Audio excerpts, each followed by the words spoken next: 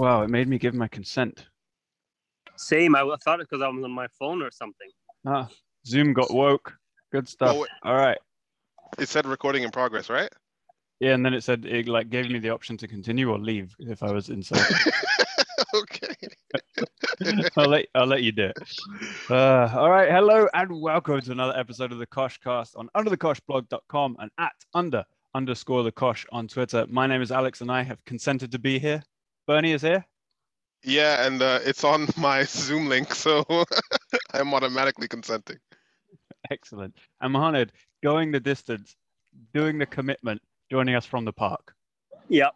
Joining you from 8th place outside of the European spots. We're starting there.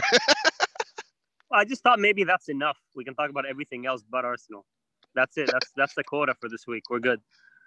Can I say that my dad sent me a text and he's like, no one has. I've been calling you every time United have been winning games just to be nice. You haven't called me when Arsenal have won, and he sent me like the form, like the last couple fixtures. And I just sent him the table,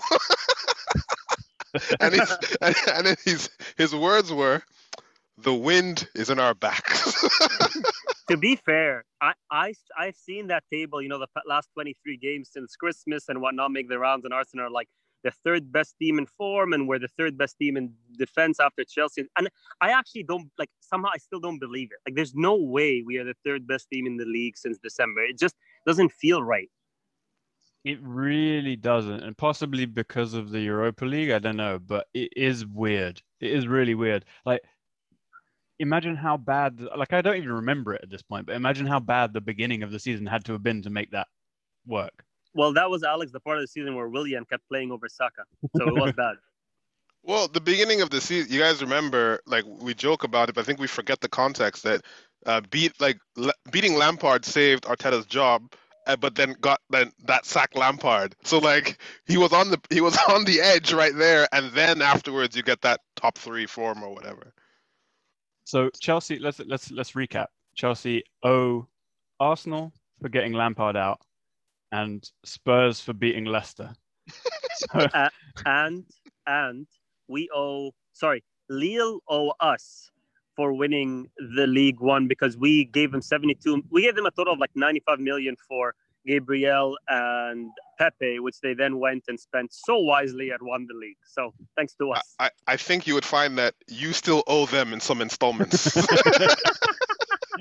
Hey, Pepe for several them. Years. I got nothing to do with it, fam. Pepe is starting to pay them back, though. He's starting to pay them back. He's scoring goals, right foot. Left foot. Oh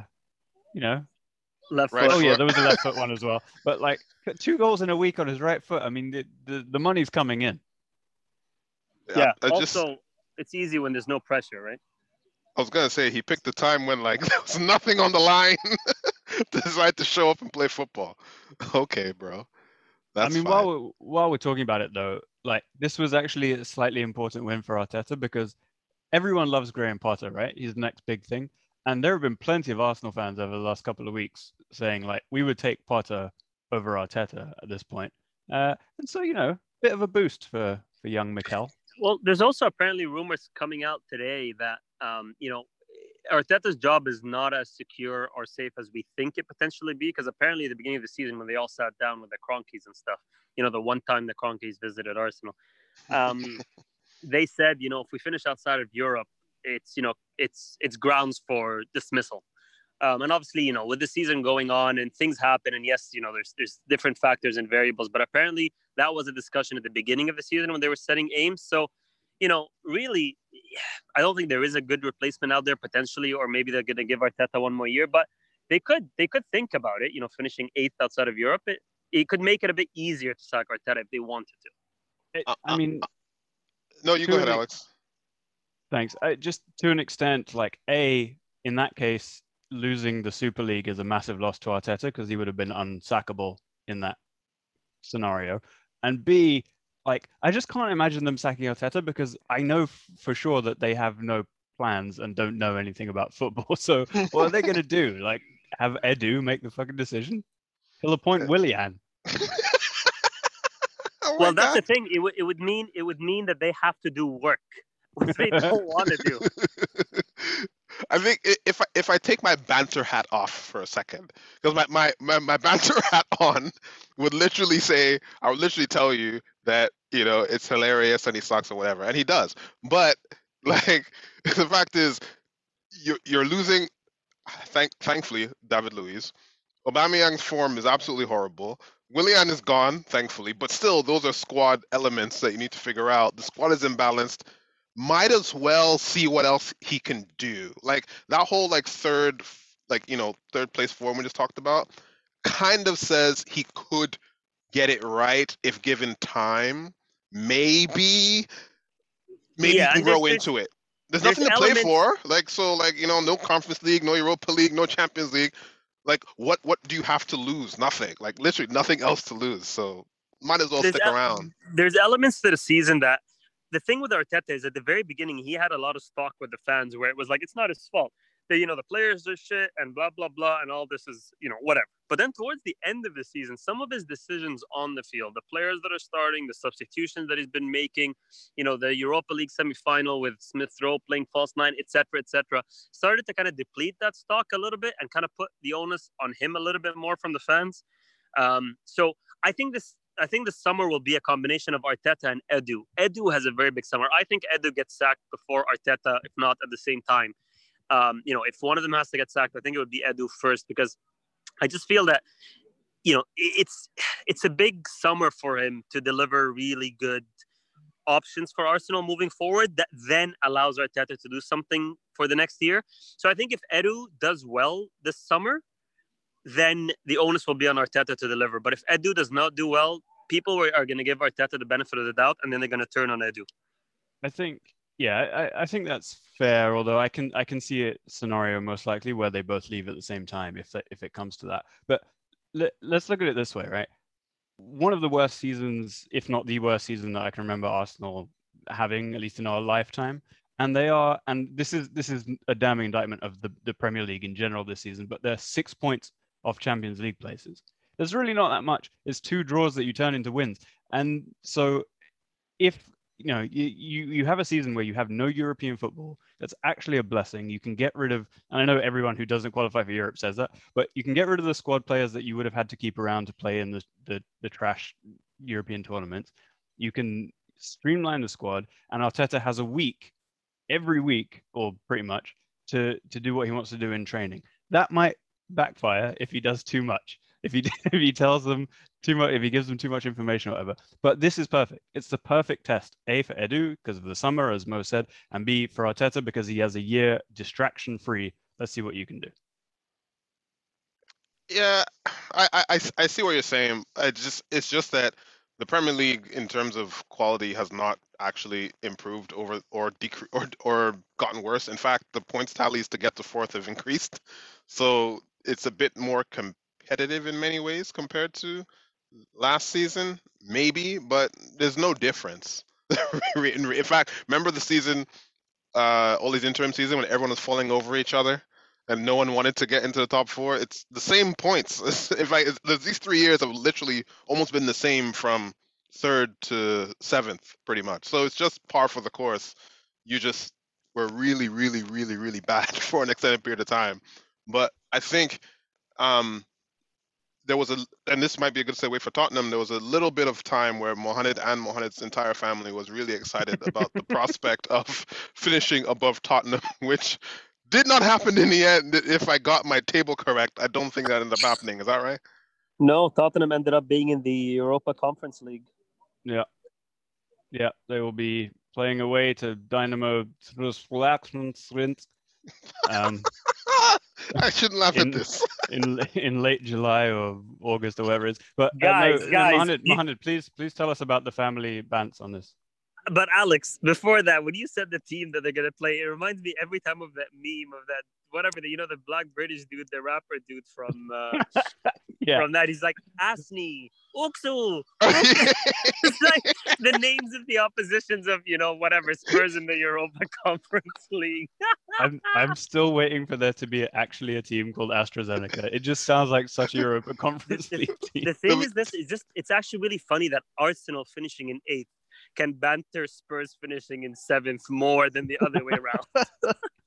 They'll be going to play, like, literally get off the plane and there's a pitch right there. Like, who teams are playing against? Bro, did you see the tweet where the Spurs fan was like, "We are one Sissoko shot away from an international crisis." Playing the Moldovan air traffic controllers 11. He's the controller and also the commentator on the game. Oh my God. But yeah, Spurs pulled it out of the bag in like the last 20 minutes versus Leicester. Yeah. I think it was bigger. The game was bigger from a Leicester perspective for losing out of the top 4. I think they were in the top 4 for like 233 days or something ridiculous like that. More than anyone else, right? More than anyone else. I get the whole bottling thing and Brendan Rodgers and Leicester, but I don't know. I don't see it that way. I see it as a smaller squad, a lot of injuries at the end. Fitness is coming in, at the end. They had a deep cup run, finally, eventually ended up by winning the FA Cup. I just feel like, I don't know, this is, they had to play Chelsea and Tottenham in the last 2 games. Like, it's still a couple of tough fixtures that if it was in the middle of the league, they would have lost them as well. And no one would have batted an eyelid. You know what I mean? I hear what you're saying. I just feel like when you listen to Vishai before and his son, they literally said that we are going to be a Champions League team in however many number of years, right? That's what Kasper Schmeichel said. So by their own objectives and goals, they've now bottled it twice. So your point is valid, but like I just don't feel like I feel like the ownership will be happy that they won the FA Cup, but where they intend to take Leicester is higher than that. So they will take stock and be like, yeah, how do we fix this issue? Because this is the second season in a row where they have had injuries to, Maddison was playing well up until last season. At some point, he got injured. They dipped. Here they had James Justin, Johnny Evans towards the end. But they do actually have a bigger squad because they tried to mitigate those issues last summer, but they still fell by the wayside as a result. So it's still a small squad, but they knew what the problem was. They went out to go and fix it. And we thought they had fixed it, but then they suffer it again. I mean, Vardy wasn't scoring goals. Iheanacho, who wasn't even playing last season, scores like how many? Like they had backups for the situation, and they just couldn't pull it out.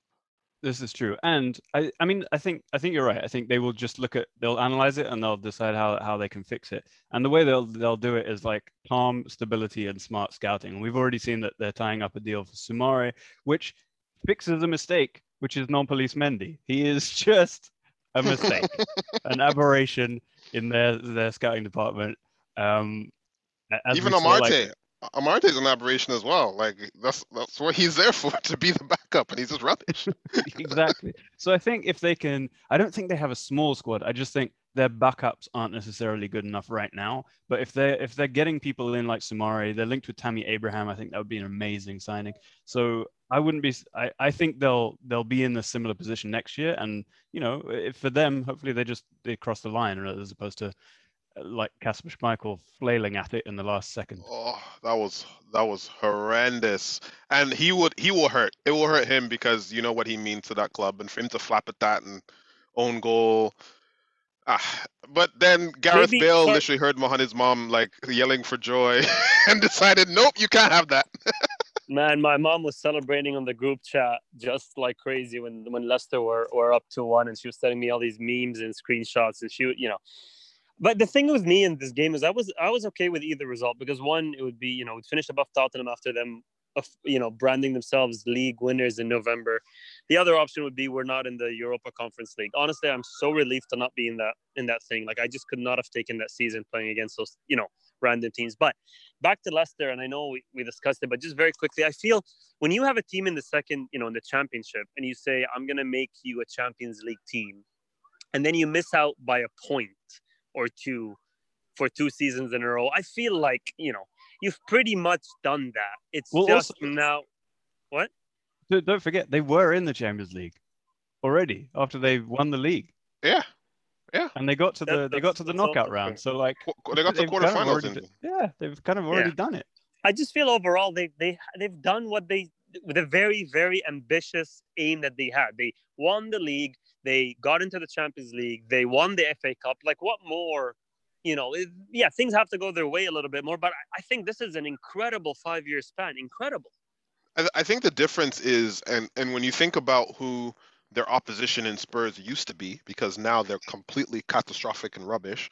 But I know Leicester aren't as big a team as Spurs, but what Spurs did is effectively what Leicester want to do, which is break up the traditional, whether it was top 4, top 6, or whatever it was, and become consistent Champions League team, which they were for 4 years ish, something like that. That's what Leicester want, right? Because Spurs did it on the back of, remember when Harry Redknapp first did it, and then like their signings were nothing. Like, was it Peter Crouch and Gareth Bale was like cheap or not cheap? Well, he was cheap, yeah. It was cheap. No one knew who he was, and then they dipped, and then Pochettino. Like that's what Leicester want, and Leicester are spending more money than those guys. So there is precedent for this, for what we're saying, and I think they're close.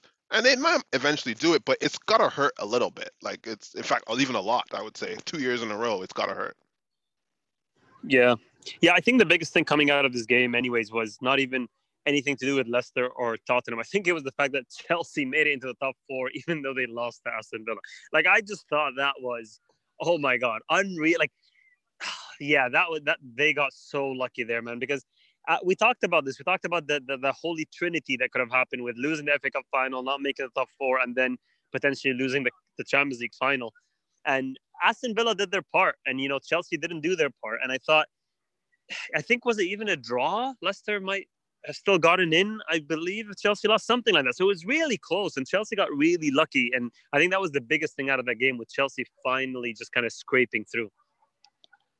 Yeah, they did get unbelievably lucky. I mean, Chelsea have not been good for a few weeks now, which is worrying going into the Champions League final. Like Tuchel's going to have to almost reset them to an extent. He's been fiddling with the lineups. The system hasn't really changed very much. Werner's luck hasn't broken.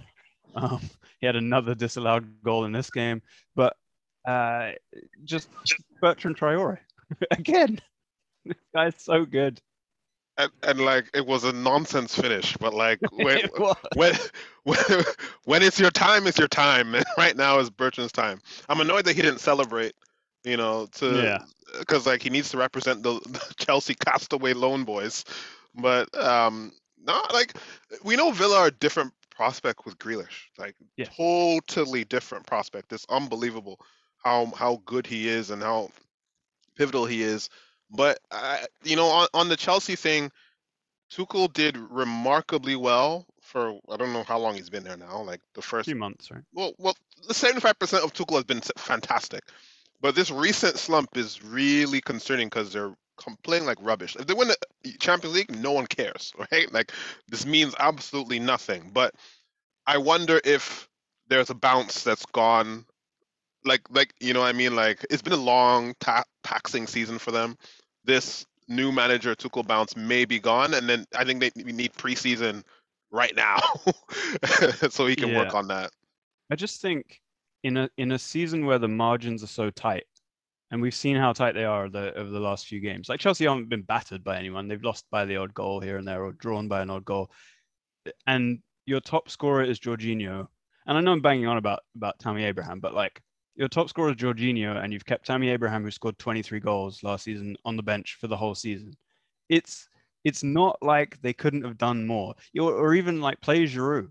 I mean, yeah, he's old, but the guy is effective and he scores goals. And if Timo Werner week after week after week is missing crucial chances, like there is something that you can do about this, and they just haven't. Can I give you my theory of what happened there? Please.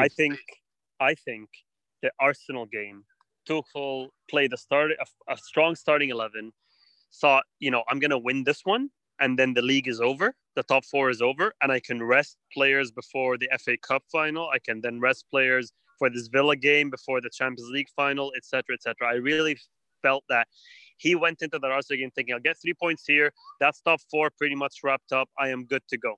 Yep. And then it didn't. And then, miraculously, which completely undeserved, Arsenal got the 3 points. And now Tuchel's like, all right, I got to play the FA Cup.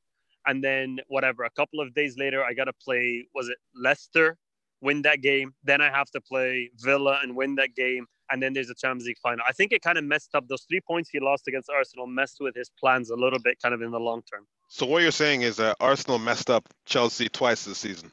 Oh, big time, bro. Check our timeline. Check our Twitter timeline. We got them.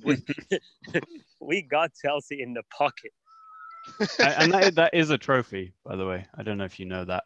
Oh, yeah. Well, I mean, remember when top four wasn't a trophy and now it is a trophy just because Arsenal aren't winning it? Oh, yeah. Arsenal's rolling in his grave. He was like, I was telling you guys for 20 years that this was a trophy. Bro, you've got Juventus celebrating, getting into the top 4. And then when Arsene Wenger did it with like Danielson and Bettner, he was being told off. Exactly. I was furious by Liverpool Twitter. My God, the way they were celebrating Klopp for like what an achievement, what it was such a season, and to come third, I'm like, bro, are you people insane? You should have some shame. Klopp was also like feeding the fire by saying this is my biggest achievement at Liverpool. It's like, bro, shut the hell up. He's taken a Mourinho page there. He's, remember when Mourinho was like, coming second with Manchester United is my greatest ever achievement. Fuck off.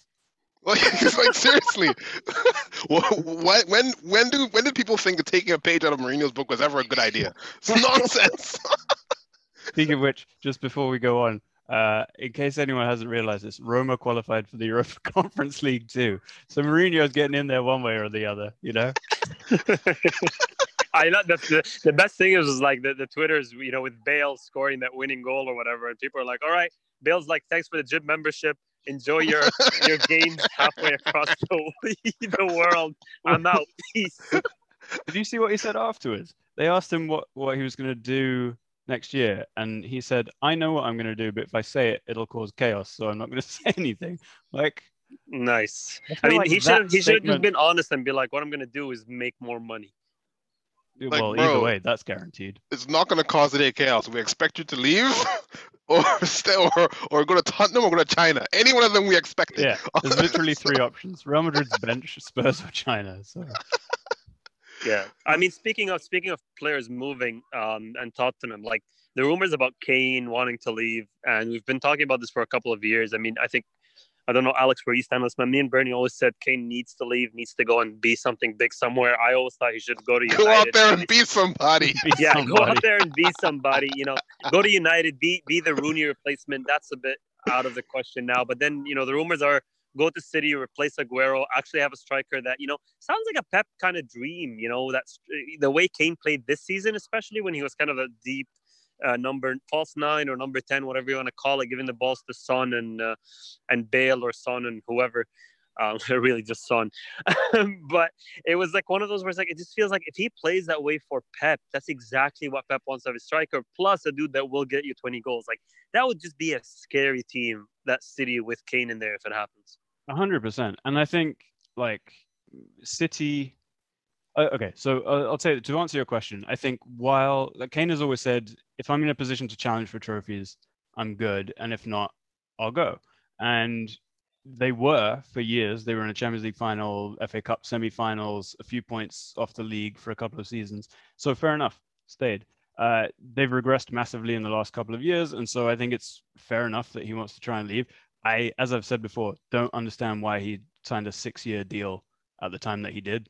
Objectively, that was madness. But he's put himself in a position where if City want him, they're going to have to really want him, because they don't spend this kind of money on anyone. Who's their record signing? Like Rodri for 65 or something? They spend a lot of money on, like, they do a lot of quantity. They're quality players, but 60, 60, 60, 60, 60, they'll do that. And that's why they're like, people go, oh, their net spend is huge. Yeah, because they bought a lot of freaking players. But 120 million plus?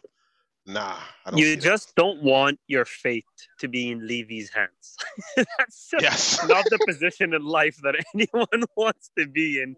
Because Levy can be a see you next Tuesday, and Kane's all like, "Oh, I've got a gentleman's agreement with him." It's like, have you seen him? Do you know who he is? Yeah, no, it's not a great position to be in. But also, like from Levy's perspective, he probably can't believe his luck when Kane signed that deal because he's got 3 years left on it. There is absolutely no obligation or pressure that anyone can put on Daniel Levy to sell Kane.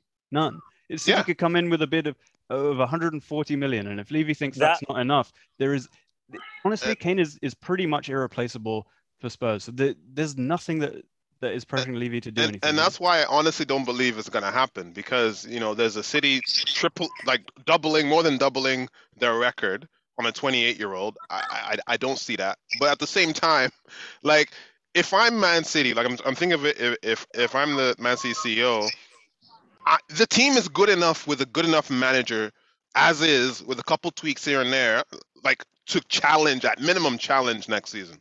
Like, you know what I mean? Like, I think they'd be favorites, minimum to challenge next season. You don't need Kane to win the Premier League next season. And in my opinion, they're Holland's best, not best. Like, I don't know where he wants to go, but like Mm. with the dad's history, with the release clause of 62 million, like they pay less on the fee and they can pay more on the wages. Like, and they can have him for 10 years plus. Like, I feel like if City are a smart, well-run club, I think it'd be stupid to pay 120 million for Kane when you can have Holland and all those benefits I just mentioned. Like it doesn't make yeah, sense to but me. Does Holland fit the system as much as Kane? I know Holland has a lot of other. You're saying age and longevity and price tag. I get it, but in the next 3 seasons, if they get Kane, they potentially win a quadruple. Like that's how good he would make them. Haaland is more of a project. Is he that dude that is gonna like connect, midfield and attack? Like I'm just saying, I get all your good points, and I'd probably, if I, gun to my head, I would do the Haaland thing over Kane. I just feel Kane over the next 3 years, they end up with a quadruple season. And quadruple, I mean, three domestic competitions and the Champions League. I think you're right. I, It's an easier fit and a better fit for sure. I don't even think so. Well, I see your point because Kane is like 27, whatever. But like lots of Dortmund fans, and people say that all Haaland is a finisher, they show you all the clips of Haaland dropping deep, linking play, then he knocks off people and he runs from deep with the acceleration that he has, like which Kane doesn't have. And we've also seen that City are actually devastating on the counterattack as well. Like they score, like Foden scores a lot of goals on the run where he receives raking long passes, whereas Kane is not going to be that, not going to be able to get into the box like that to do that transition play. So I don't know. I feel like either way they're going to score 150 goals. So Yeah. why not go with the younger guy who can stay with you for 10 years? The and then long-term option. You don't have to plan for when Pep leaves. Okay, good point. Are we going to talk about like City winning the league, or is that old news or what? No, I mean they did it ages ago. I mean, congratulations, of course, but Pep won manager of the season, didn't he? he did, and he did you see the emotional farewell to Aguero? He was genuinely in tears. He was, but again, the Spanish dudes are always in tears. These are tears of happiness. He's like, he's gone. Yes. He's gone. Jesus is a weak boy that has no voice. I get to do whatever the hell I want. He's like, false nine, free at last. Oh no, but like City, I'll say this about City. There are some people who are saying that, in their opinions, this is actually Pep's best managerial performance. In terms of he had to come back from adversity, they started really badly, fixing the defense. 8th in December. Something like that, right? They went like a 20 wins in a row or 26 wins in a row, something crazy like this, right? Like, there's a Ruben Diaz factor. There's all sorts of things that came together. But I tend to agree that this is, in many ways, his best managerial performance because it wasn't really until that false nine. Remember that game against Chelsea where they played the false nine, they beat them up 3-0, and then they just became this juggernaut. Like he's done the false nine before, but I don't think he's done it as consistently as he did this time. So I at first I thought it was a bunch of nonsense when I was thinking about it, but because he got like 100 points and 100 goals and stuff. But when you look at it in context, yeah, and he didn't have De Bruyne for a very long time as well. Like this is a very, for me, respectable managerial performance by Pep, more so than the others. I agree in that there have been surprises along the way too, right? Like also, Fernandinho has been so crucial and remains so crucial to that side, but he's 36. Like Pep is getting the last dregs out of Fernandinho, which is impressive because Rodri, like honestly, something is wrong with my eyes. I don't know about you guys, but like he doesn't necessarily pass the eye test all the time. But then you look at the stats, and he's like one of the best midfielders in Europe. It's weird. But when No. you watch City without Fernandinho and just Rodri, you're like, nah, they really need this guy. That's an aside. But Pep has also done two false nines with De Bruyne and Foden. He's done turning Gundogan into peak Aguero for a couple months, which was mental. What else? Dropping Sterling from the first 11, signing Nathan Ake and never playing him. That's been a brilliant decision. Like Getting something out of Stones, like something. Yeah. You know what I mean? Yeah, the John That's Stones crazy. revival story too. So there have been and the Cancelo Renaissance. So there have been all these different stories with City this year that have made this the most interesting season that he's had, I think. Yeah, Alex, also to your point, I think in the last couple of games, and tell me if I'm wrong, but I think he dropped Rodri for Fernandinho the last month or so. Like he literally dropped Rodri in the big games. Rodri's been playing the less important games, the league games, etc. here and there. But you look at the big Champions League games, you look at the recent, Fernandinho has replaced Rodri, not even playing together. He's just, and that's good management. He's looking at Fernandinho. Fernandinho's giving him what he wants, and so he's playing him over his, record signing or whatever. Yeah. He's done it. He's done a very good job, and this is where I get conflicted because there's a Champions League where Pep legacy and all that stuff, which I'm anti, and it's Man City winning Champions League, which I'm also anti. So from that side, I want nothing to do with them winning. But then like the banter of Chelsea losing is so tempting that like I feel like I could deal with it, and I almost really want it. So I don't know, like I'm literally split in the middle in terms of who I want to win, because whoever loses, I'll enjoy it in some way, but that Tuchel banter might be taking over just a little bit. Well, because that Abramovich will be tempted to sack Tuchel if he loses. Like objectively, Tuchel's done a brilliant job, but Roman's just got this little thing, just like he didn't win, the bastard. Oh yeah. Oh, Aguero scoring 2 on his final game. Lovely. I'm curious. What do you guys think about his move to Barcelona? Like, do you think it's a Bernie, good move? before the move to Barcelona, can we just point out that he beat Rooney's record? What, the single club thing? Yes, most goals for a single club in England, 184 to Rooney's 183. Literally doing it on the last day. Incredible. It's a good sign off for him. I'm happy for him. Like, I'm happy that he beat the number 10 to that. That's just amazing. Wow. Oh boy. Yeah, number 10 that had to pass to Ronaldo all the time. I get it. Aguero's the main guy. But yeah, I think the Barcelona move is not going to turn out like most people think, where he's just on the bench coming on. I think he's going to be pivotal. I think he's going to replace Suarez, because since they've lost Suarez, Griezmann hasn't been able to step up. It's just not the same mold. I know Aguero's old, etc., but I think as long as he's fit and not injured, he should be on that field in the center there, like just scoring goals. They have not been able to score goals. When you look at the number of goals that the players have scored for Barcelona, you see the Messi and then the huge drop and then the next guy. Like, it's just, you need a goal scorer in that box, and I think Aguero is going to actually play a much bigger role for Barcelona than people think next season.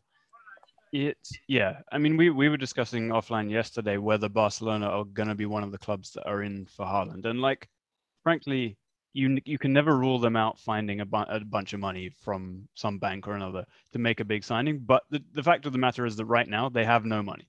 Bernie, I think you said they took out 100 million loan just to pay their current wage bill. Like, they're broke as hell, and Aguero took a massive pay cut to join them. Allegedly, he's only getting 5 million euros a year, and he's like best friends with Messi, wanted to play with Messi. The two of them wanted this to happen. So from a tactical point of view, that's a smart move by the club, right? To sign Messi's, they chucked out his other best friend, Suarez. So bring in a new one, Aguero. Everyone's happy. But like, you're right, Mohamed. A fit Aguero should be able to bang in 20 goals in La Liga. No problem. I think he'll do well in La Liga. I don't know. Like, it doesn't make them.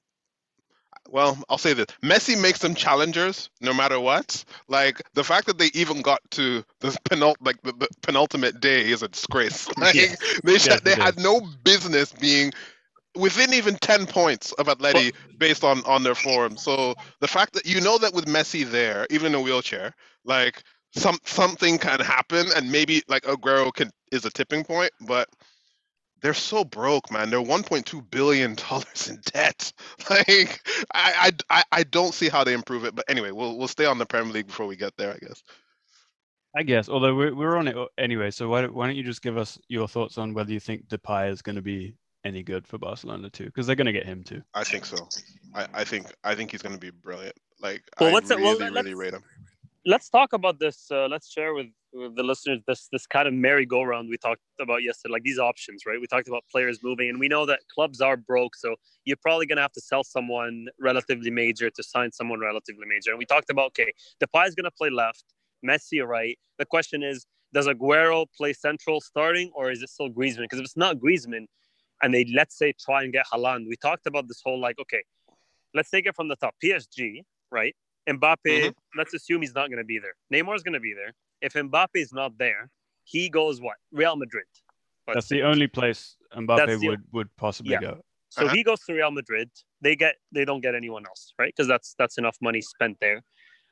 Then the question is, you got like a Salah. Is Salah going to leave Liverpool because they made the Champions League? He's going to stay there? Because I was thinking, could Salah go to PSG to replace Mbappe, or could Griezmann potentially go to PSG to? They need a striker. They have no striker. They just relied on giving Mbappe the ball. Like Icardi, useless. I can't even think of who else they have up top. So, it's potential that Griezmann could go to somewhere like PSG and actually play as a striker and kind of get back into form. I think your merry-go-round goes. Griezmann goes to PSG. I think going back home to France as he's 30 will appeal to him. You can get a cut price fee for him, and he's going to be this, like you said, Icardi's trash, bringing like Griezmann to be a striker, home comforts, yada yada yada. I can see that. Mbappe to Real Madrid, I see that as well. Then PSG might have to figure out a winger situation. Like Neymar's signed in his new contract, winger situation they have to figure out. I don't know Ronaldo needs a club. who that is. That could be Salah, to be honest. Like you said, it could be a Salah, Griezmann, Neymar situation. Very old, but like whatever. I can Could be see Lucas it. Moura, to be fair. It could be Sadio Mane as well. What about Ronaldo, Bernie? Ronaldo, Griezmann, Neymar. Ronaldo will stay at Juventus, I believe. However, there's only one way that Ronaldo happens, and that is if they Ronaldo leaves. Sorry, to me, that's if they do a swap for Pogba, which I still don't. I can see it in some world, but that's the only way I see him leaving, like Juventus. I don't think any other thing will happen because of too much transfer fees and stuff like that. I just can't shake off the feeling that Haaland will be at Barcelona next season. Juan Laporta is just a genius when it comes to these things, and he'll just pull it off somehow, man. I don't see it. I think the financial situation is worse than people actually understand it to be. Like it is real. Like look what they've done the last 2 years. It's horrible, and I don't see them paying him $400K a week. I just cannot see that. Yeah, but it's Griezmann wages. It's just Griezmann wages, literally. I don't know how much is that what they're paying Griezmann right now? Griezmann is on insane wages. Yeah. He's on insane. He's second only to Messi. He's on mammoth money. It's actually nuts. Which might be an impediment to him going anywhere else other than PSG. But to Mohaned's point, with Barcelona, as I said at the top, you just can't rule anything out. Like this could be, they'll sign Haaland and it's like the first like crypto player or something. Like they'll have, I don't know, come to some kind of arrangement. They have an underground like crypto stash, like just sitting there. No. They're farming Haaland. Literally, they have mega computers farming Haaland. It's like we've got 3% of a Haaland, guys. We need more power. I've been thinking about like Haaland because of this Kane thing, and I think what Paul Pogba ultimately decides to do is going to be very pivotal to the Haaland situation, because if Pogba does end up re-signing with Manchester United, that means they fix the Mino situation, and I don't think they're going to have a conversation about Pogba without having a conversation about Haaland. And then if United do the right thing and bring in Sancho, that's one of his closest friends, best creators, and you have the Mino situation resolved. I can see that happening. There are more positives in that than say Barcelona who don't have money. Like I can see that if Pogba resigns, which is an open question. So that's Pogba re-signing, you getting Sancho this year and Haaland next year. Yeah, because Haaland is God, 62 million. you've United been will pay looking up that. for Manchester United, eh? Lovely Well, couple of years I that. mean, yeah, third, second, Europa League final. Yeah, always done a very good job. Norwegian, hey, fantastic. Fair enough. With that kind of money, though, you know who's still playing at centre back? Your boy Victor. No. Oh, No, you, aren't you guys No. getting Varane? Aren't you guys getting Varane? yeah, but you're not I spending think it's 80 Pau. million on Varane and I think it's another Pau 100 Torres. on Sancho. Alex, you know United pull money out of their ass somehow, like every summer transfer window. Like they go, oh my god, I'm so broke, blah blah blah, and then it's like here's 200 million net. Yo, Yeah. this raccoon is just chilling in my backyard. Yeah, that's what they do, man. What's the It's like it's too early for this raccoon to be here. They're getting braver. Bernie has a bouncer. It's like we're not open yet. Oh wow. Okay, cool. Sorry guys. Just I thought that was pretty interesting. Just don't get rabies. Nah, Yeah. he's hopping the fence. He's trying to get away, transfer away. He did it. Just for the listeners' benefit, Bernie is now trying to either take a video or a picture of this raccoon who clearly didn't want to be famous on social media. So Yeah, I got him on video. nice. But in that merry-go-round, Mohamed, you mentioned Salah. So Liverpool obviously beat Crystal Palace 2-0, avoided a Crystal Ball, qualified for the Champions League. If a Salah was to go, one of the big boys, who are we thinking they would be looking at? I think Griezmann is a great option for Liverpool. I think he plays false nine. He links the play. I don't think Firmino is it. I think Griezmann would be a really good option. He's available potentially.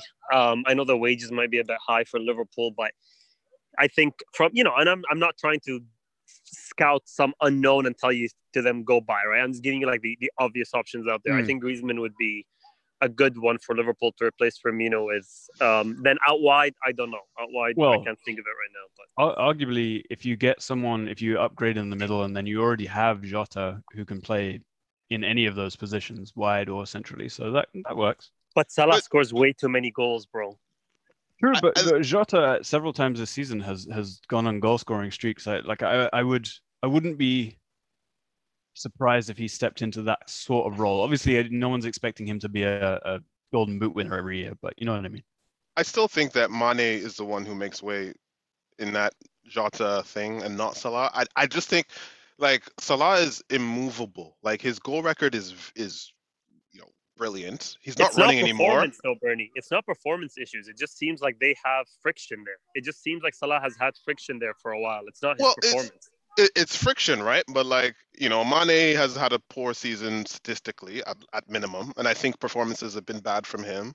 But I still think he's a sellable asset. To someone will pay 40 million for Mane. I still feel they would. But if you're Liverpool, and I've said this before, Salah gets how many goals he scored? 30 plus this season, something like this, all competitions. Like he's still that valuable that if you get anything less than 80, I think you're idiotic. But I don't think anyone pays 80 million for a 28-year-old Salah right now. So it's a bit like the Kane situation, but a bit like lower fee. I can't see anyone spending that kind of money. He should just sign a new deal, stay there, win another trophy, get a statue, do that. It's fine. Liverpool is a good club. There's no need for all this Real Madrid flirting. They're broke as fuck. They can't do this. Okay, so Salah is on a 5-year deal that he signed in 2020, I think. Sorry, I'm just trying to look this up. Salah has a 5-year deal in 2020? Man, these players are dumb. Sorry, he signed it 2018-19, I think it looks like. Okay. So you have ways to go on that still. A couple of years left. So yeah, in comparison to Kane, you're looking at slightly less, but still, you're right. If you take anything under 80 for someone who guarantees you that many goals, you're mad. Yeah, he's 2023. I don't know. I don't see that. I think just speaking of Liverpool, I think it's worth mentioning that they've done a really good job to propel themselves into third after the horrendous season that they've had up to whatever a couple of months ago. I think they didn't have the best of seasons, but they really did pull it out of the bag when they were in a backs against the wall kind of situation. We were just saying just squeeze into fourth, but finishing third and stuff. They had a good run towards the end, relative obviously to the start of the season. I thought Klopp did well to pull it out of the bag there at the end. Well, Allison did very well to pull it out the bag. I mean, literally, that header yes. saved their season. It's insane. That it's is absolutely nuts. nuts. They got 26 points out of the last 30, which was obviously a staggering run. But they were top as of December, like first week of January, and then they literally was a free fall. So they end of the day we're like, yeah, they squeezed in, but considering they were first for half of it, is it really the wrong? Like, I don't know. It doesn't feel miraculous. No. When I'm just saying, put it in its full context. No, overall it was a horrendous season. I'm just saying the last 30 points, the last 10 games, in its bubble, they did well to pull back when they were like as low as 7th at 1.8, potentially something like that. Like they were in free fall, so they could have easily kept going. Yeah, they thanks. They could have just kept going, but I just think they did well enough to turn it around. It doesn't mean that they had a good season overall, but just in that little bubble, they did well. Yeah. And I think Liverpool are going to be one of the more interesting stories next season because, this season has been such an aberration in so many ways, and it's been chaotic for a lot of clubs, barring like City and United, basically. And Liverpool have had so many injuries. So you get Van Dijk back, you add Konate to that mix. I think that signing potentially allows you to put Trent in midfield sometimes if you want to play Gomez at right back, which I think could be an interesting option for them. Ox is back, obviously, which is a game changer. But he did actually score a really good goal the other day, which is a bit weird. But I just think next season is going to be so interesting for Liverpool because this one is so hard to read. This one was such a shambles in so many ways that it's hard to draw too many conclusions from it. I think they're banking on young players stepping up because I don't think we're at the point where like Liverpool are struggling a little bit financially. They don't have money to really go off. Like, and this Konate deal, I'm like, you're buying a 40 million injury-prone defender when you have injury problems. Like, to me, I've watched him and Upamecano, like, not too much, but a little bit here and there. And I always like Konate better than Upamecano. I think I've said that before. But he's injured all the time. It's like you already have defensive injury issues, and you're adding on top of that, you're not solving a problem. You're adding a body. And then they still have these old players. I know Wijnaldum is leaving, but Salah's getting older. Mane's getting older. Thiago is just forget that. Like, they're not going to solve the problems that actually cause them the issues that they have right now, which doesn't strike me as good business. It just occurred to me too, African Cup of Nations next season. If you lose Salah and Mane, and to a much, much lesser extent, Keita, if he's still there, I mean, that's going to derail the season, isn't it? And it's not like and Matip actually. There's not much break because of Euros, and I believe it's Copa this year as well. I have no idea. Yeah, isn't it? Aren't they moving it to Argentina from somewhere? Yeah. From Colombia, right? Yeah. Yeah, like they're gonna have so many injuries again. It's gonna be a roller coaster. It really will be. I feel like. Well, I think football and most sports are just going towards more, just to make more and more money. You're looking at football, the Conference League. You're looking at more games. You're looking at trying to play the World Cup 2 years in a row. And it's not just football. You look at things like, I don't know, the Formula One. They're adding these other races in. Like every sport is just trying to get. The more you get it on TV, the more money you make. And it's just going to become the idea where injuries and missed out players on squads and all that stuff is just going to become a norm. It's going to be something that everyone has to deal with because in the background, people are trying to make more money by having more of the sport. Like, I guess where like the contrast I'll draw, and of course Liverpool are a better team overall and whatever, but I just look at the Konate signing and I look at how whatever else they're doing, and I see the way Man United have signed players. They've signed them based on their fitness record and their age. Like Bruno was 25, Maguire was 25, and then Wan-Bissaka 23, whatever. Like, why not? This is your issue of age and injuries. Why not sign players who are. That's why the Griezmann thing is in my head. I'm like, this is just dumb. Like, So you're saying younger players who have a good fitness record. just sign Leeds players. Oh, Yeah. effectively, yeah. Calvin Phillips can go in there and replace Wijnaldum. Why not? To be Like fair, he could. that's actually a really good idea. Yeah. Well, they have been linked with Rafinha, which would be a good signing. Rafinha and Calvin Phillips would actually slot into Liverpool perfectly. Yeah, Mohamed just hit the nail on the head right with that one. Oh, Great. I totally meant that. I wasn't joking. Totally. I'd also like to see Meslier replace Allison, but that's just my agenda. You do not want that. But should we talk about West Ham briefly? David Moyes shouted to someone, grab your passports and your vaccines. We're going to Europe. What a legend. He deserves all the good things this season. Yes, they did drop out of the top four, but it was never a requirement. It was never an expectation. The fact that they pushed through, great, like flair players he tried to put on the field at once. Remember, we had this conversation about why I never put Moyes in that, Big Sam and Pulis and whatever bracket. It's because I feel like if he has those players, he will try to play good stuff. And I think he's done a really good job this season showing that. And I hope, I wish them luck in Europe next season. They just need to beef up the squad a little bit and they'll be fine. Maybe sign Lingard full time, whatever they want to do there. But I think they've had a fantastic season. He was a shoe-in for so long as manager of the season, right? I thought they had a fantastic season overall.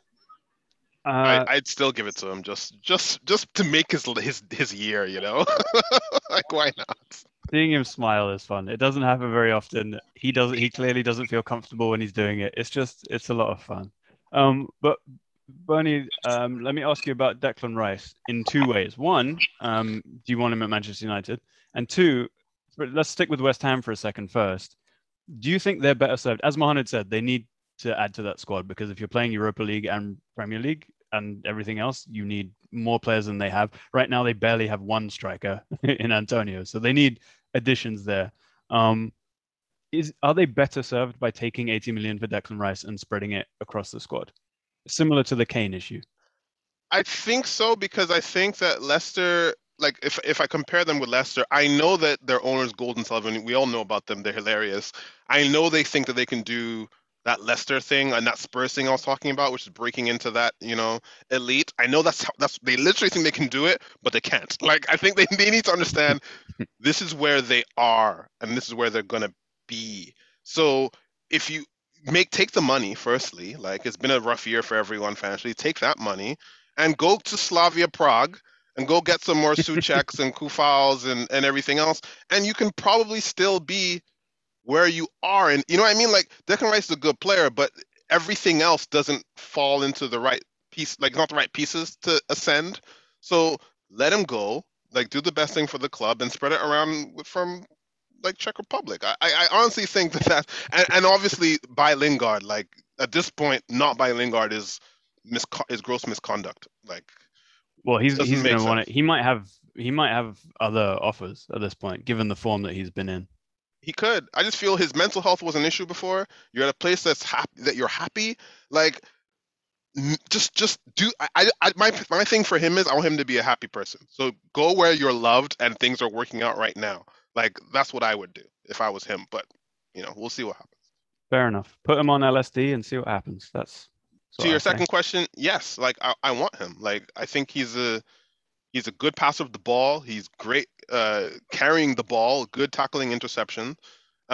He is an upgrade on McFred. That said, McFred have only lost 2 games playing together all season. So that is an actual fact. They've only lost 2 games playing together, and they played a lot of games together. It's a crime to replace them, then surely. They've been consistent, and they've allowed the forward players to do their thing. But we can upgrade that position and give more cover to the defense. I would do it, but it's staggering actually how consistent they have been. But I would yes make that upgrade for a long-term benefit of the club. Yeah. Fair enough. Mohamed, Declan Rice or Yves Bissouma? It's different. I think Declan Rice has a little bit more to his game in terms of, I don't know, I feel Bissouma, the tackling, the box to box, all that is great. I think that it depends on what you need, right? Declan, is a little bit more of a tempo setter, a little bit more of a passer, right? Like I'm not sure, Bernie. Do you think if you get Declan Rice, can you play Declan, Pogba, Bruno, or is that too Yes. light? No, Declan is very good at saying his first name like I know him. He's he's very good at interceptions and positioning. He's not like a lot of people will say because you say he's a passer, right? So let's just ignore the legendary status. He's not like Carrick level, but No, like no, no. he's an archetype, but he can also play center back. So he gives you that positional flexibility that I think I would like to have.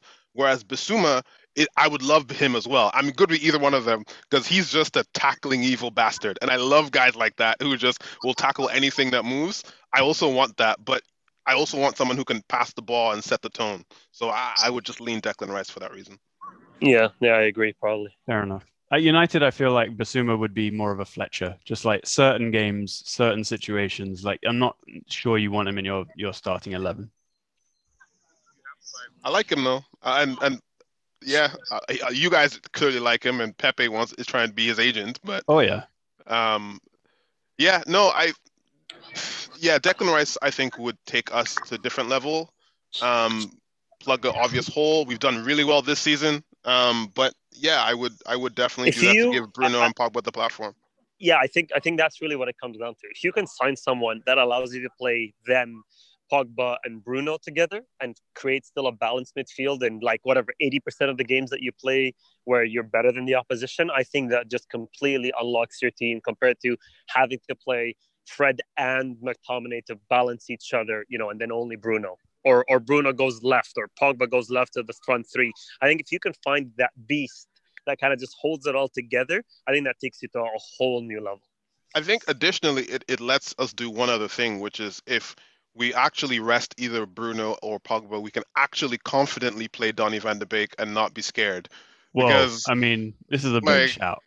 I'll say this against Wolves, Matic decided to play well, and Donny was fantastic. Like he was actually fantastic. I was stunned. Like I've never praised him much, but he was fantastic. And I mean, the youth boys beat Wolves. That just shows you how horrible they've been. Like Elanga with a great goal, but Wolves were just nonsense. Like you got bossed by United under 18s. Like no, man, nah. Yes, no. Well, they've already replaced their manager. So Nuno's out, Bruno Lage is in. They've done the Portuguese thing, as we all knew that they would. So I don't know too much about him, but we'll see, I guess. Yeah, yeah. Just on West Ham, I've just realized that what they need to do is sell Declan Rice, replace him for like 1/8 of the price with Anguissa from Fulham, and you're good to go. Oh well, move on, and then get Abraham and Lingard. Oh, well, one more thing. Another reason why United fans want Rice is because they want to be able to play the youth kid, Will Fish. Be like, yo, let's have some rice and fish. That is excellent. All for food-related footballers. You guys remember Fish cost a fortune at Charlton? What? They had a back three of Oh yes, Mark yes, Fish, yes. something Costa, and Jonathan Fortune or something, right? What's his name? Oh my god. Sensational. All right. Serie A, I reckon. The sommelier's gotten away with it. I can't believe it. I can't believe it. I was so upset. All Upset. that needed to happen was Weren't Napoli like up with like 10 minutes to go? About 15, yeah. All they needed to do is beat Verona, and they conceded an equalizer almost straight. Wasn't it like straight after they scored almost? It was something like that, yeah. 6 minutes later. I mean, watching that game, Napoli weren't even like they panicked. Like they made every wrong decision. Osimhen was literally just like, "What is this?" He was so upset because they wouldn't pass him the ball in good positions. It was horrible. But Sommelier wins. I mean, do we all win though? Because had Juve not finished in the Champions League, I think it's safe to say Pirlo would have been sacked. He stays now, and we get another year of Sommelier content. So, I mean, the thing is, he won the Coppa Italia, and he got to the top four. Like, right. in 10 years, people will look at this and be like, "Oh, it was a bit of a blip, but hey, You're like like we got first something out season of in it." management. Yeah, But like they won't actually understand the context of how rubbish it really was. it's really true. It'll be fascinating to see what they do over the summer because another big team who are broke as hell. But in their case, it's mostly because they're just spending all their money on Cristiano Ronaldo. Who won the capo blah blah blah blah blah, like Capo Cannonieri. the top Did scorer. he win it? Yeah, he did. Unbelievable. It didn't feel like it. Like it was like, oh, you scored that many goals, really? Like, I didn't think you did anything this year at all. Yeah, that's annoying for Lukaku. I feel like he deserved it, but whatever. Yeah, he couldn't. I mean, he was trying to like win the league and not concerned about individual things where Ronaldo was. Yeah. It was weird because he was dropped or he decided not to play. Whichever way you look at it, it was a mess. And here's my problem with this. I thought that it was clearly a ploy on his end. We're like, listen, guys, we're not gonna get Champions League. I want out of here, so I'm forcing my hand. Then they made it, and he did the Fino al Fino. Uh-huh. Get the fuck out of here! Yeah, it's true.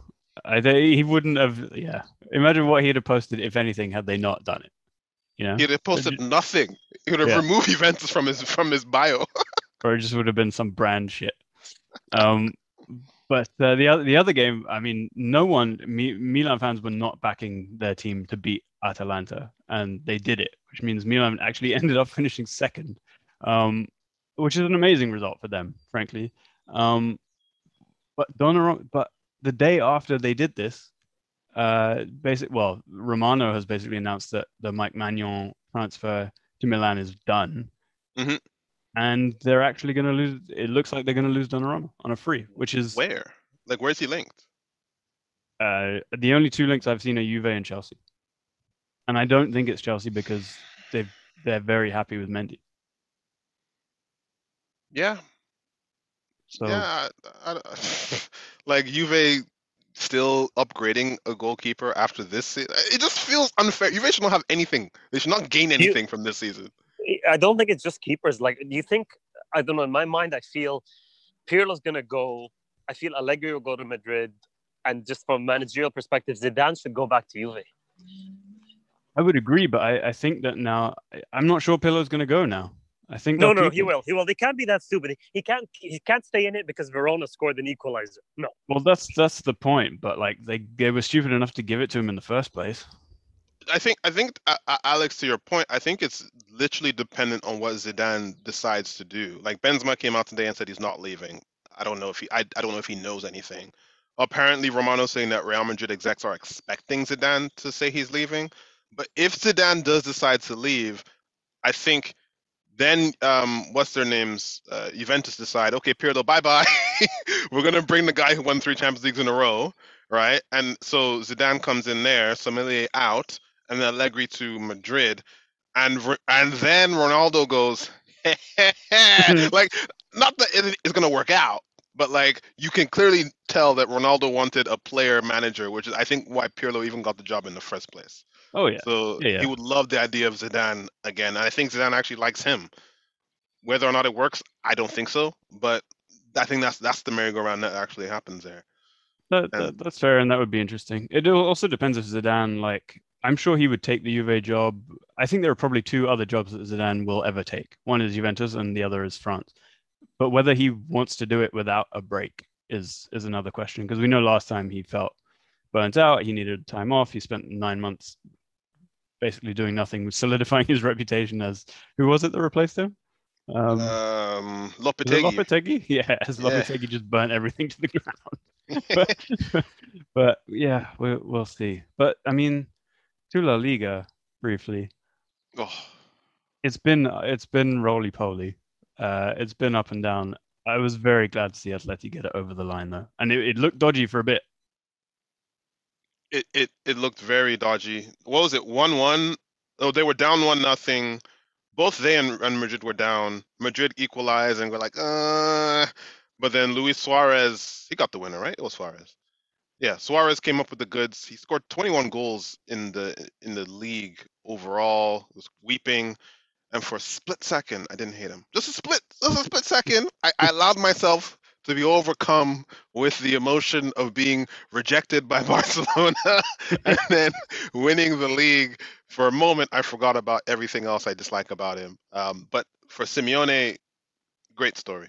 Great story. I Like, And you think think, it would have been a huge bottle job for Simeone to not get it over the line after being was it more than 8 points at one point, and like this was if any season a team outside of Barca and Madrid were going to win, it was going to be this season. mhm. So I think from where the position that they were in to not eventually win it would have been a really kind of a black blotch in his notebook. So I thought he did well to recover at the end, but it got way too dicey from the position that they were at. yeah, it did get tricky. It did get tricky, but Atleti don't really do like easy. Everything about them is like we need to fight and battle this underdog situation and come out victorious. They're not comfortable when they're ahead. No, no, not at all. That's why it was better that they won it late because if they'd have been 2-1 up, they'd have bottled it. Also, it did give us the narrative, the last day drama narrative, which I think we needed this year. So Absolutely, yeah. and it gives us Kieran Trippier La Liga winner, which is just funny, whatever way you look at it. It's not funnier than Ashley Young Serie A winner. I'm sorry, it's not. Especially because Ashley Young got he got like a bunch of goals too. You know what's funny?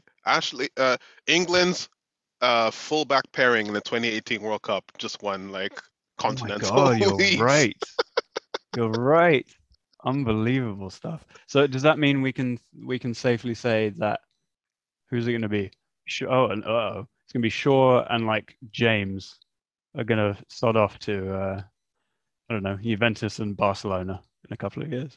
Can you imagine Shaw in Spain where like he gets to do whatever he wants? Eat all that paella? Shaw shows up and the tapas arrives and he's like, "What the fuck is this?" I need 16 more. Shaw joins the English hooligans for a night out, and oh man. I think, by the way, Trippier gets to the Euros and Trent doesn't.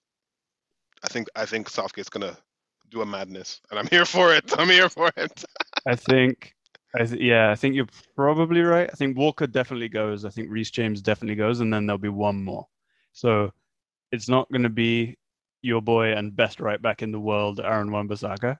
No, they don't like aliens. I was gonna say this Euros is on Earth, and is he even human? So.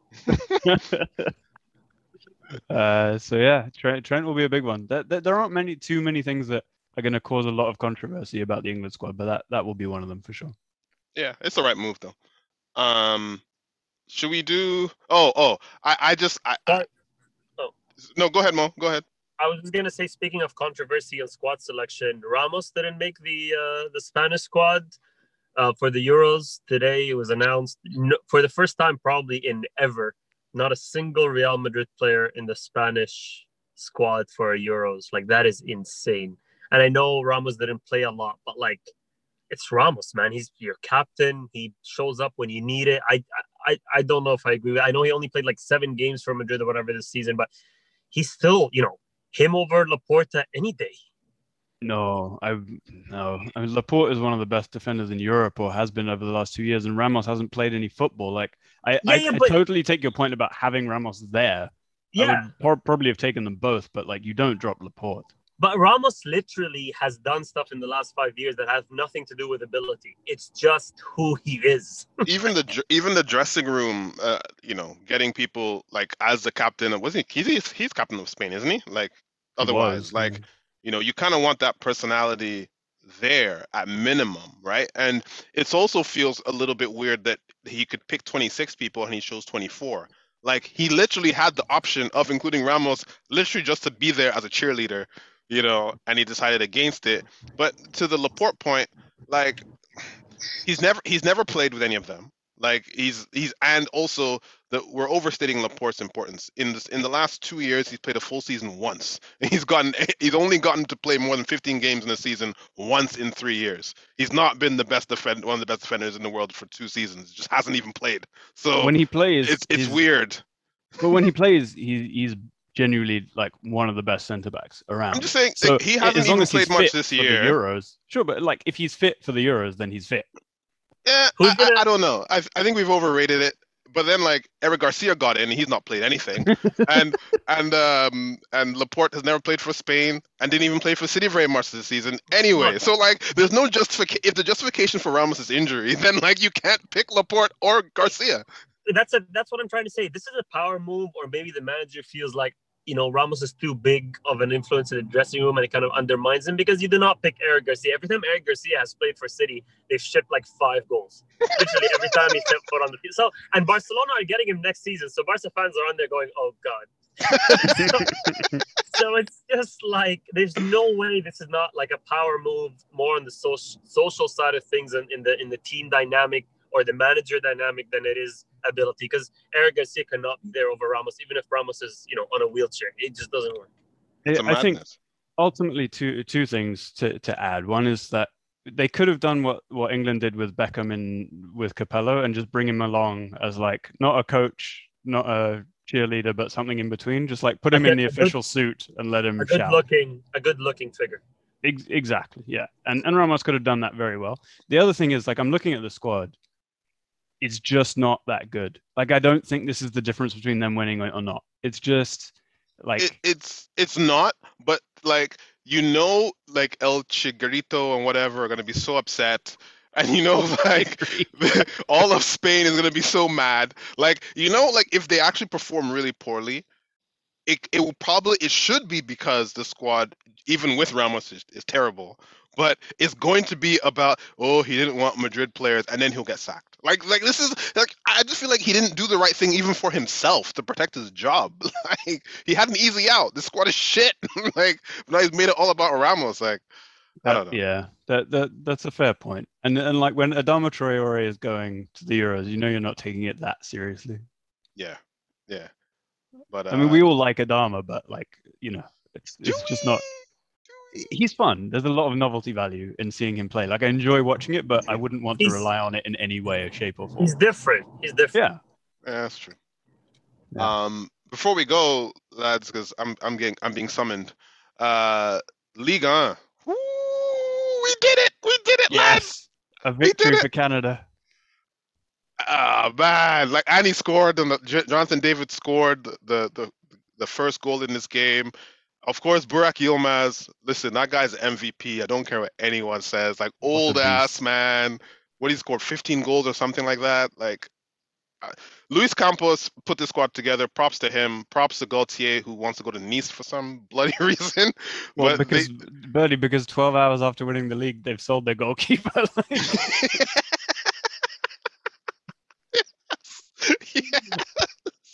They're like, we won the league, but we're a business. Exactly. But like, it was like this was nice, but let's get back to reality now. Yeah. Yes. Yeah. But on the flip side, like, congrats to Lille. Everyone understands what a gargantuan task winning Ligue 1 actually is, because PSG are supposed to win it, and Thomas Tuchel and Mauricio Pochettino combine like Voltron to fuck it up. I'm so happy. It's an agenda dream. It really was an incredible achievement by those two men. Well done. It's like, how do two guys do this? Oh God! I don't know. It's almost like the PSG job shouldn't actually. They shouldn't be able to appoint a manager. Just like new managers should have to go and manage PSG as a test. Like, that's your first year as management. Like, you do your coaching badges, you write your thesis, and then you try. And then if you fail to win the league with PSG, you don't get any other job. Yeah, or Bayern Munich. You go to PSG or Bayern Munich. If you fail to win the league, you don't get your badges. I like that. Yes. Yeah. It's like a real-time test, Seriously. It's unreal. Like, didn't Unai? Also, Unai, he lost his first season at PSG, and people were like, eh. Then he won the second and the third, and then he got your job. But it was probably a bad idea for him to go to PSG. The problem with Unai is that PSG were in the Champions League, not in the Europa League. So that was the first mistake. This is true. This is so true. What he should have done is they should have finished third in the group and then won the Europa League. I've never seen someone more in love with it with a competition. Like, I mean, he cuddles his 5 trophies or whatever. Let's think about that. I think, Arsene Wenger FA Cup, Pep and Carling Cup. Who else really loves a competition? I mean, Fergie was a bugger for a Premier League. Yeah, sure, but that's not like in love with. That's the main one. I want to win it. That was like, fringe. Give me my trophy. People like to win fringe trophies. Yeah. This guy is literally. He had like what, 5 of them? Like, I don't know how many he has. Like, it's ridiculous. Like 5 and 6 or something crazy. Ridiculous. It's honestly the biggest reason I think they might win on Wednesday is just Unai's relationship with this cup. Well, they're picking up form at the right time. Yeah. Which is the only reason I was happy Real Madrid won. I was like, okay, we can get rid of the form narrative for a second. But yeah, I am emotionally protecting myself 100%. 100% already. No doubt about it. Fair enough. All right, we better leave it there. We'll have, I mean, I don't know about you guys. I don't plan to stop podding over the summer. There's plenty to talk about. Euros, transfers. You can do a monologue if you want. No problem. Not as fun. Not as fun. No one wants to hear that. Alex is going to ask himself how he's been. Yeah. Well, at least someone will have asked. We'll probably do... Well, if we can watch the Euros, because none of us have TV, we have to figure out how we're going to watch it. And we'll probably bring back our fan season review ones, which were popular. So yeah. We should do another one of those like goal of the season stuff, like all the fun stuff over the summer, Yes, Love it. Should. Looking forward to it. All right, Bernie, thank you. Mohamed, thank you for joining us from the park and then the car. Very impressive dedication. Love that. And thank you, Alex, for conducting yourself professionally, even though we never say hi or how are you doing. You are more than welcome. And fuck you both. No. Talk to you soon, guys. All right. Bye, lads. Bye.